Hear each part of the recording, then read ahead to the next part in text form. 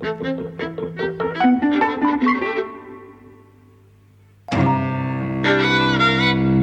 and welcome to Eavesdropping at the Movies. I'm Mike. And I'm Jose. And we've just come back from seeing The Gentleman. Yes. New Guy Ritchie, Guns and Geezers. Yes, that I had to drag you to, basically. Not exactly, but you were looking forward to it more than I was. Well, you were saying I wouldn't mind if I missed 45 minutes of the film. Yeah.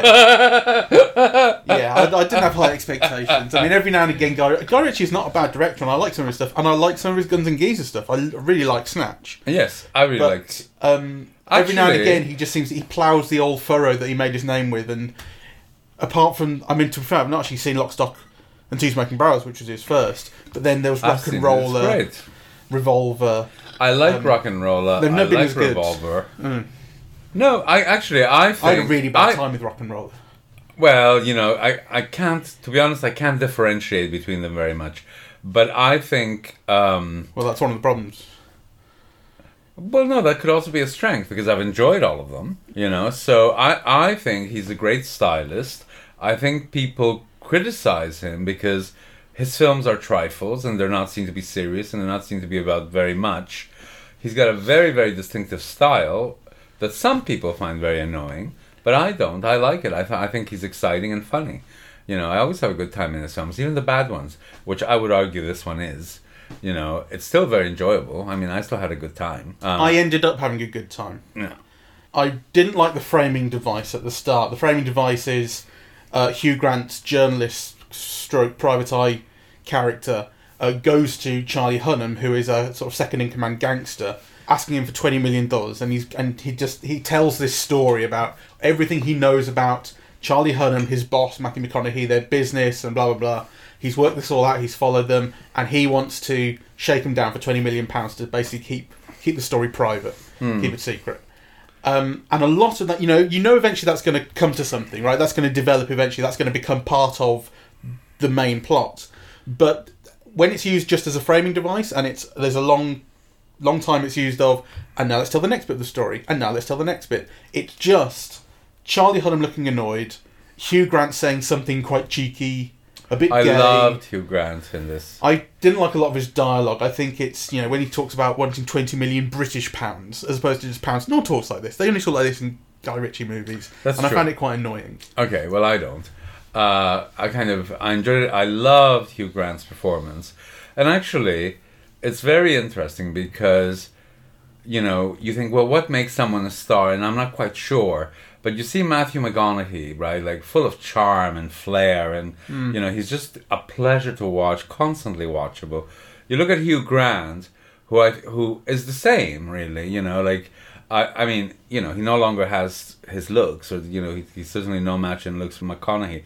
But, he's relishing. He's free as a performer. He's enjoying. He's giving a really highly stylized, broad performance, and he's loving it, right? And actually, you partake in his pleasure in performing like that.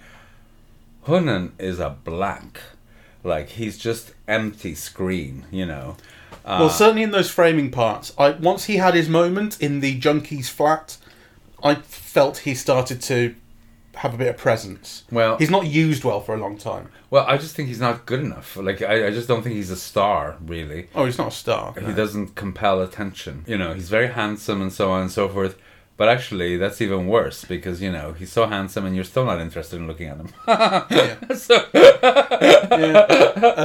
suppose I should say before we go on, it is a film which has twists and turns in its plot. So, we are going to probably spoil a thing or two. So, there's your warning. Spoiler. Yeah, I personally don't think any of that is really important. People would still want the surprises to be surprises. Well, fair enough. But, I just think in these Guy Ritchie films, the pleasure is all in the unfolding, really, They're quite sexist films. Yeah. All of them. Go on.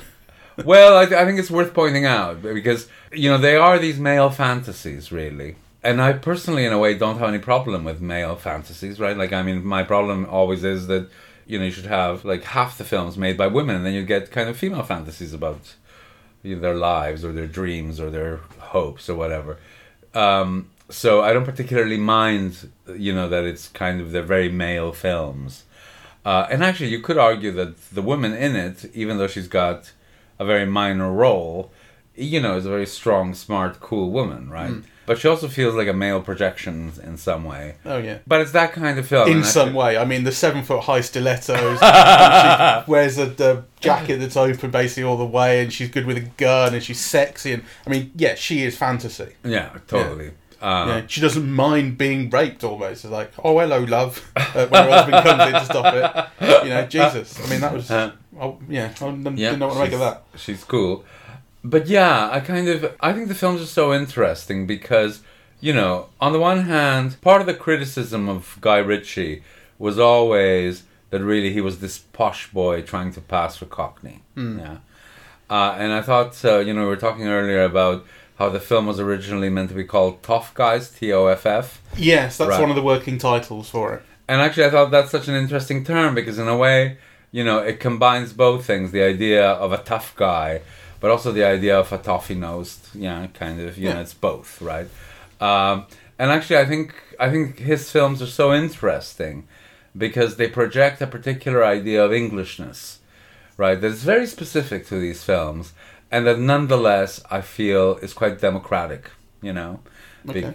Because it always mixes in kind of gangsters and aristocrats, and often you can't tell who's who and what's what, right? Like, kind of, they are all one. So actually, they are democratic in that sense that, like, every type of Englishman fits into this world, right? Like, and actually, the main distinctions aren't class or isn't class, but smarts, right? Yeah. And I also think that there's an aspirational thing because everybody's stylish in Guy Ritchie films. For example, Colin Farrell in this one, right, who's meant to be like a boxing trainer. Yeah. He's not a gangster at all. He's a guy who coaches underprivileged youths. That's right. Boxing. But you see how even all those underprivileged youths, they're dressed in a particular way, which is different than the beautifully cut suits that Matthew McConaughey wears, but still very stylish, right? They're all like plaid jumpsuits or, they look fantastic. And actually, I think everybody in a Guy Ritchie film looks fantastic, Yeah. And then there's a real pleasure in that. Like, I like the way that people look. I like the stylishness of the rhythms of the things, the areas where the films are set, from posh houses to fishmongers. The worlds that he builds, at least in this, feel very complete and rich. And you understand the worlds that they move through. And I agree. I like that. And I like them visually.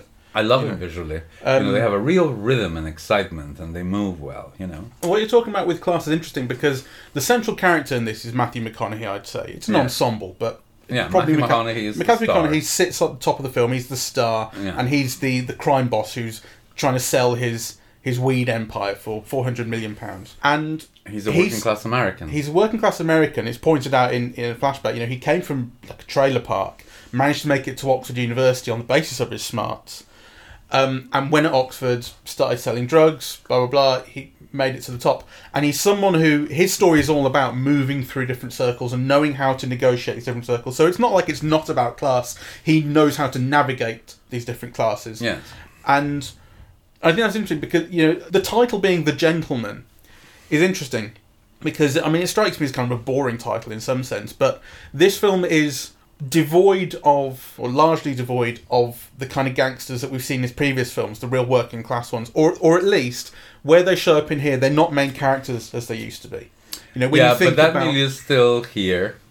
You still get that, the working class kind of gangsters. You see that with the kids with the phones and the estate, and they're not gangsters though. They're a street gang. I'm talking about the kind of Statham. Oh, yes. When you think about Jason Statham in Revolver and Snatch, he was a working class organised gangster. These aren't people you see here. This is kind of high level organised crime you're seeing here, and there is a negotiation with the upper class and with the kind of style. So like I don't think you'd say any important character here is anything lower than middle class. Well, but I would, because it's clear that McConaughey isn't, right? He's a trailer park guy. The Hugh Grant character, is clearly like a working class journalist, Maybe they came from a certain place, but they're all operating in this different world. The point is that in England, everything is about the place you come from. Yeah, and it's always held against you, no matter which direction you're in. It actually is not about becoming. It's not, that you might have this job or have this money. It's not inconsequential, but fundamentally, you're still seen as like, the Eastender who made millions or whatever, right? You kind of class is absolutely important in this culture, and the focus is always on the place you're from. And actually, kind of Guy Ritchie's films I don't think are like that at all. Well, I was going to say, do you think that's true of Matthew McConaughey's character? It's mentioned where he comes from, but is that how characters think about him now, as the guy who came from there? I don't think it is. Well, I think it's significant that he's American for these readings, right? But nonetheless, it's also important that he aspires to be a gentleman, right? Kind of, that's what the film is about, right? His attempting to kind of let go of, the criminal world and just kind of, have that kind of life. I think it's also important that all of the lords and ladies in the big estates are all seen as criminals, right? Like, so kind of criminality is something that they all have in common, really. So I think there is a kind of, a democratic or a democratizing aspect in all of Guy Ritchie's narratives, that kind of border on crime. That, yes, some people might be working class, some people might be rich, but kind of how they function within the narratives in relation to each other is what's important. And they're all beautifully dressed, and often, it's significant, I think. Because that is also an aspect of English culture. This emphasis on style, design, how kind of, how important it is to people, the attention that people pay to clothes. I mean, when I first came to England, I thought it's so interesting because, men in Canada would go and get their hair cut, whereas men in England would go get a haircut, right? Like, often very precise, like it really matters, kind of how you wear your hair. And people often, if you talk to friends, like they'll remember this particular shirt that they wore when they were 22. Like this, style. I'm not saying that everybody's obsessed like that, but it's an aspect of the culture. It's significant in the culture, and I think kind of you see it it's very evident in Guy Ritchie's films. Do you think more could have been made of that here? Because it's in the set dressing and the kind of character and world design, but I would say it's still not something that things are really about. So you talk about Matthew McConaughey's character's aspiration to live like a gentleman, and he has that, but I don't think you ever really see it in any concrete or in any explicit terms as him trying to rise above his station or leave that world behind. I don't think it's about rising above his station or anything. It's about having the life he wants, right? Which is now, I mean, he's obviously adapted in some ways. Like, my God, his suits are beautiful, right? And also, they're very English. They're always like patterned or tweeds or... Yes, It's not just like the black suits that you see in American some of his language films. as well, has English, British slang in it too. So he has that kind of adaptation. Yes. It's very interesting, because I saw The Man from U.N.C.L.E.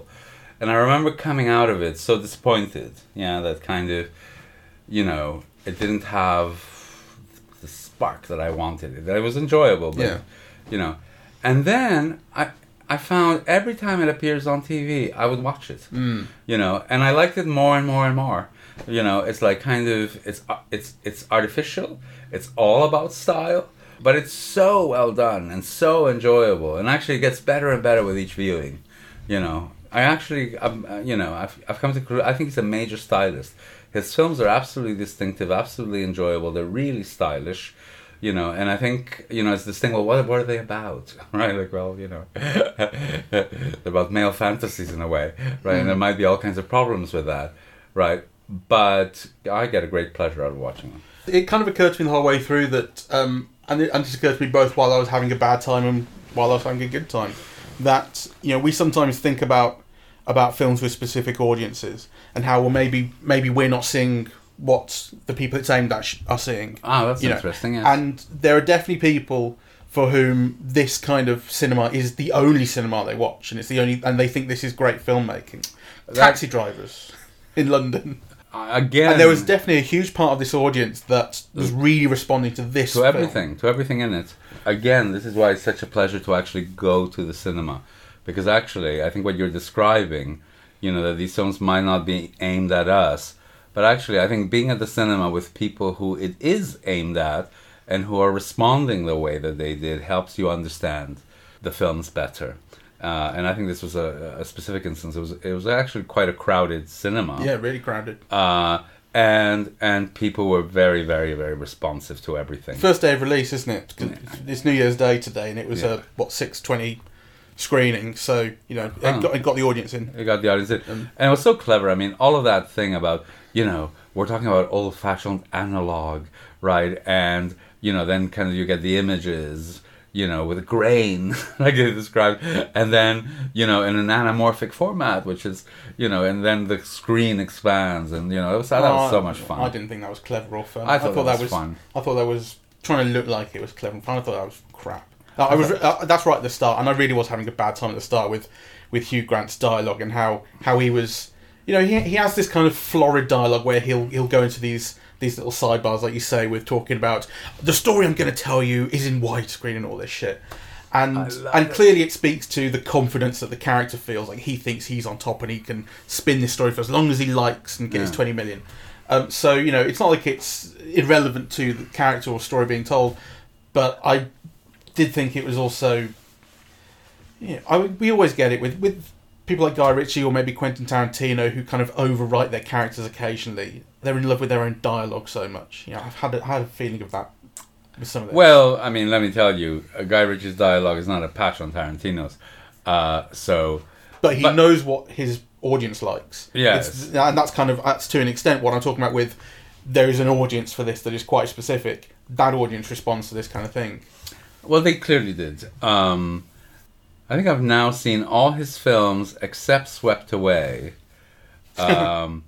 And I've enjoyed all of them. And this is very much a Guy Ritchie film. Yeah, down to the sort of entirely nondescript trailer full of, here's a gangster, and here's a guy with a gun, and here's someone trying to shake someone down, and here's just a load of guys in London. There's going to be a Russian, there's going to be some Chinese. Yeah. I mean, it couldn't be sort of more... cliched. Yeah, exactly. It is. This is like, let's be clear. I think this is not a great movie by any stretch of the imagination. Yeah. But I think it's a very interesting one. I found it very enjoyable. And I really do think that Guy Ritchie's underrated. And I will go even further. I think 20 years from now, when people begin to speak about, the late 90s and the 10s, I think his films will be as memorable and as live as any other British filmmaking of that period. Big words. But you're probably right. They certainly speak to a kind of culture and generation. They speak to their own time. They do. And, and they evoke it and they characterize it in a way. And also he's got an eye for actors and acting. And, I think a lot of people made his career with him. I mean, Statham is one of them. And who's the other? Tom Hardy got his start with him. Did he? Yes, and I don't know whether it was Revolver or, Lock, Stock. He played a gay gangster. Oh, right. In one of his films. Was that Rock and Roller? It might be Rock and Roller. Stephen Graham, maybe. You might argue. I don't know if Stephen Graham was big before Snatch, but he had a good role in Snatch. Yeah, a memorable one. He was Handsome Bob in Rock and Roller, and the same year Bronson, which was a big star turn as well. Yeah, that's Tom Hardy. That is obviously. I remember when Vinnie Jones was big, that was from Lock, Stock. Well, that's what turned Vinnie Jones into an actor. Yeah. And I loved Jason Fleming, and I don't like Gerard Butler, but Gerard Butler. But that was Rock and Roll, and then he did the Sherlock Holmes films, which actually I don't think much of.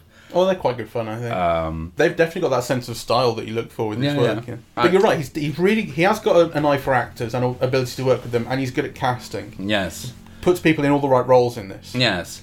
And he clearly takes pleasure in actors.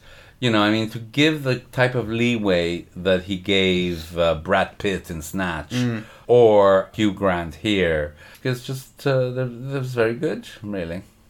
I wasn't a huge fan of the casual homophobia that kind of ran through the film, which is not the first time we've seen it in one of his films.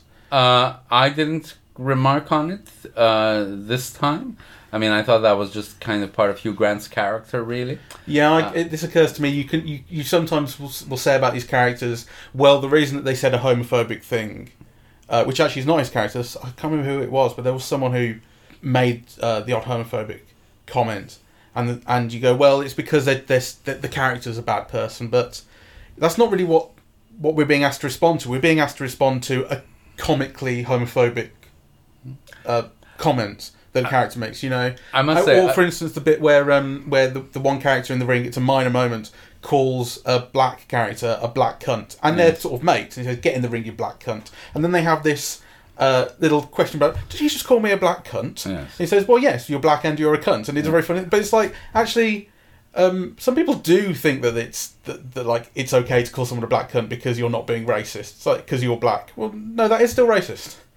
Some people do think like that, and I wasn't a huge fan of that. I think I don't know. I don't like that. And with the Hugh Grant character, who, you know, it's never actually stated whether he's gay or not. But he's it's shown. Yeah, so but clear. The thing was, what occurred as a possibility to me is that he's someone who's just very devilishly playful and likes making comments of that nature. No. I think, I think, you know, no, it probably is that he's just gay. I'll wank in your handkerchief. Yeah, but I mean, I've said that, and I'm pretty sure I'm not gay. You know, the putting the hand on the thigh and all. I of do that to Matt all the time. Well, you know, shit, maybe I'm gay. No, you know what I mean though. Like, it could be someone who's no. You get the sense. You clearly get the sense that Hugh Grant is gay in this. But the thing is, then, if that is who he is, why make him so predatory? You know, well, but why make that into his defining characteristic, really? Well, I know. I think his defining characteristic is, you know, he's a greedy blackmailer, you know, out for a buck, you know. So, yeah, and I don't mind. Yeah, I don't really see the purpose in that character trait, because that's all it's really inviting us to do is laugh at the. Yeah, I didn't like it. Okay, well, I didn't mind it. So no, fair enough.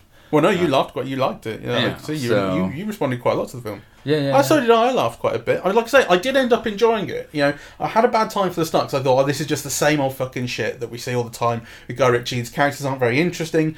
Despite an interesting kind of performance here and there, I think McConaughey really captures the McConaughey was wonderful. Screen. But it was only when it got to the junkie flat and the introduction of Colin Farrell that I thought things started to cohere and have a bit of style. And you also had those were two scenes where characters had moments, and they had not exactly monologues, but they were the centre of scenes. Yes. Farrell and Charlie Hunnam in those, and so that's when I thought things started to perk up. And then I did also become interested in the development of the plot and how these various interests were starting to collide, what people knew about each other, how the story would end up resolving. You know, I started to get interested in that. So, yes. It made a success of you know, what I thought was a bad start. Yes, well, I enjoyed it more than I thought I would. And I could watch it twice when it shows up on TV. And I'm sure I will. And actually, that is, you know, I was just saying that about The Man from U.N.C.L.E. and, you know, because at the end of the film, there's a poster of The Man from U.N.C.L.E. Yeah, in the office. I don't know if you noticed. And it's a very clever ending. Well, it's not such a clever ending, but, you know, but I thought it was interesting because obviously it was not a hit. But it's clearly a film that he's proud enough of to remind people of in the closing of this film. Yeah. You know, and I think if you catch it again on television or Netflix or wherever, you'll see why. I mean, it is The Man from U.N.C.L.E. It is on Netflix, I think. Yeah, it's really kind of you know, wonderful to see. So it's a good movie, easily forgettable. But then when it shows up again, you go, "Ooh, this was good." Yes. Which is exactly what I thought when I watched Star Trek again last night. I thought, why did I not watch this since 2009? It's brilliant. Well, you know, which has got nothing to do with Guy Ritchie, but it's just one of those things. Yes. God, I forgot this was good. Yes. You know. So this was all right. Okay. It's not his best, but I also don't think it's his worst. I mean, his worst. Well, I haven't seen Swept Away, but I had such a horrible time with Rock and Roller, and Revolver's just on another planet of Well, weird hubris.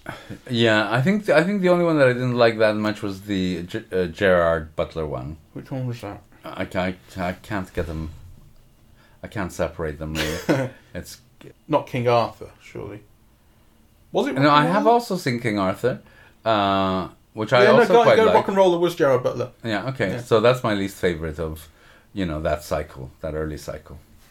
All right. Yes, and this is sort of better than I expected, Yeah.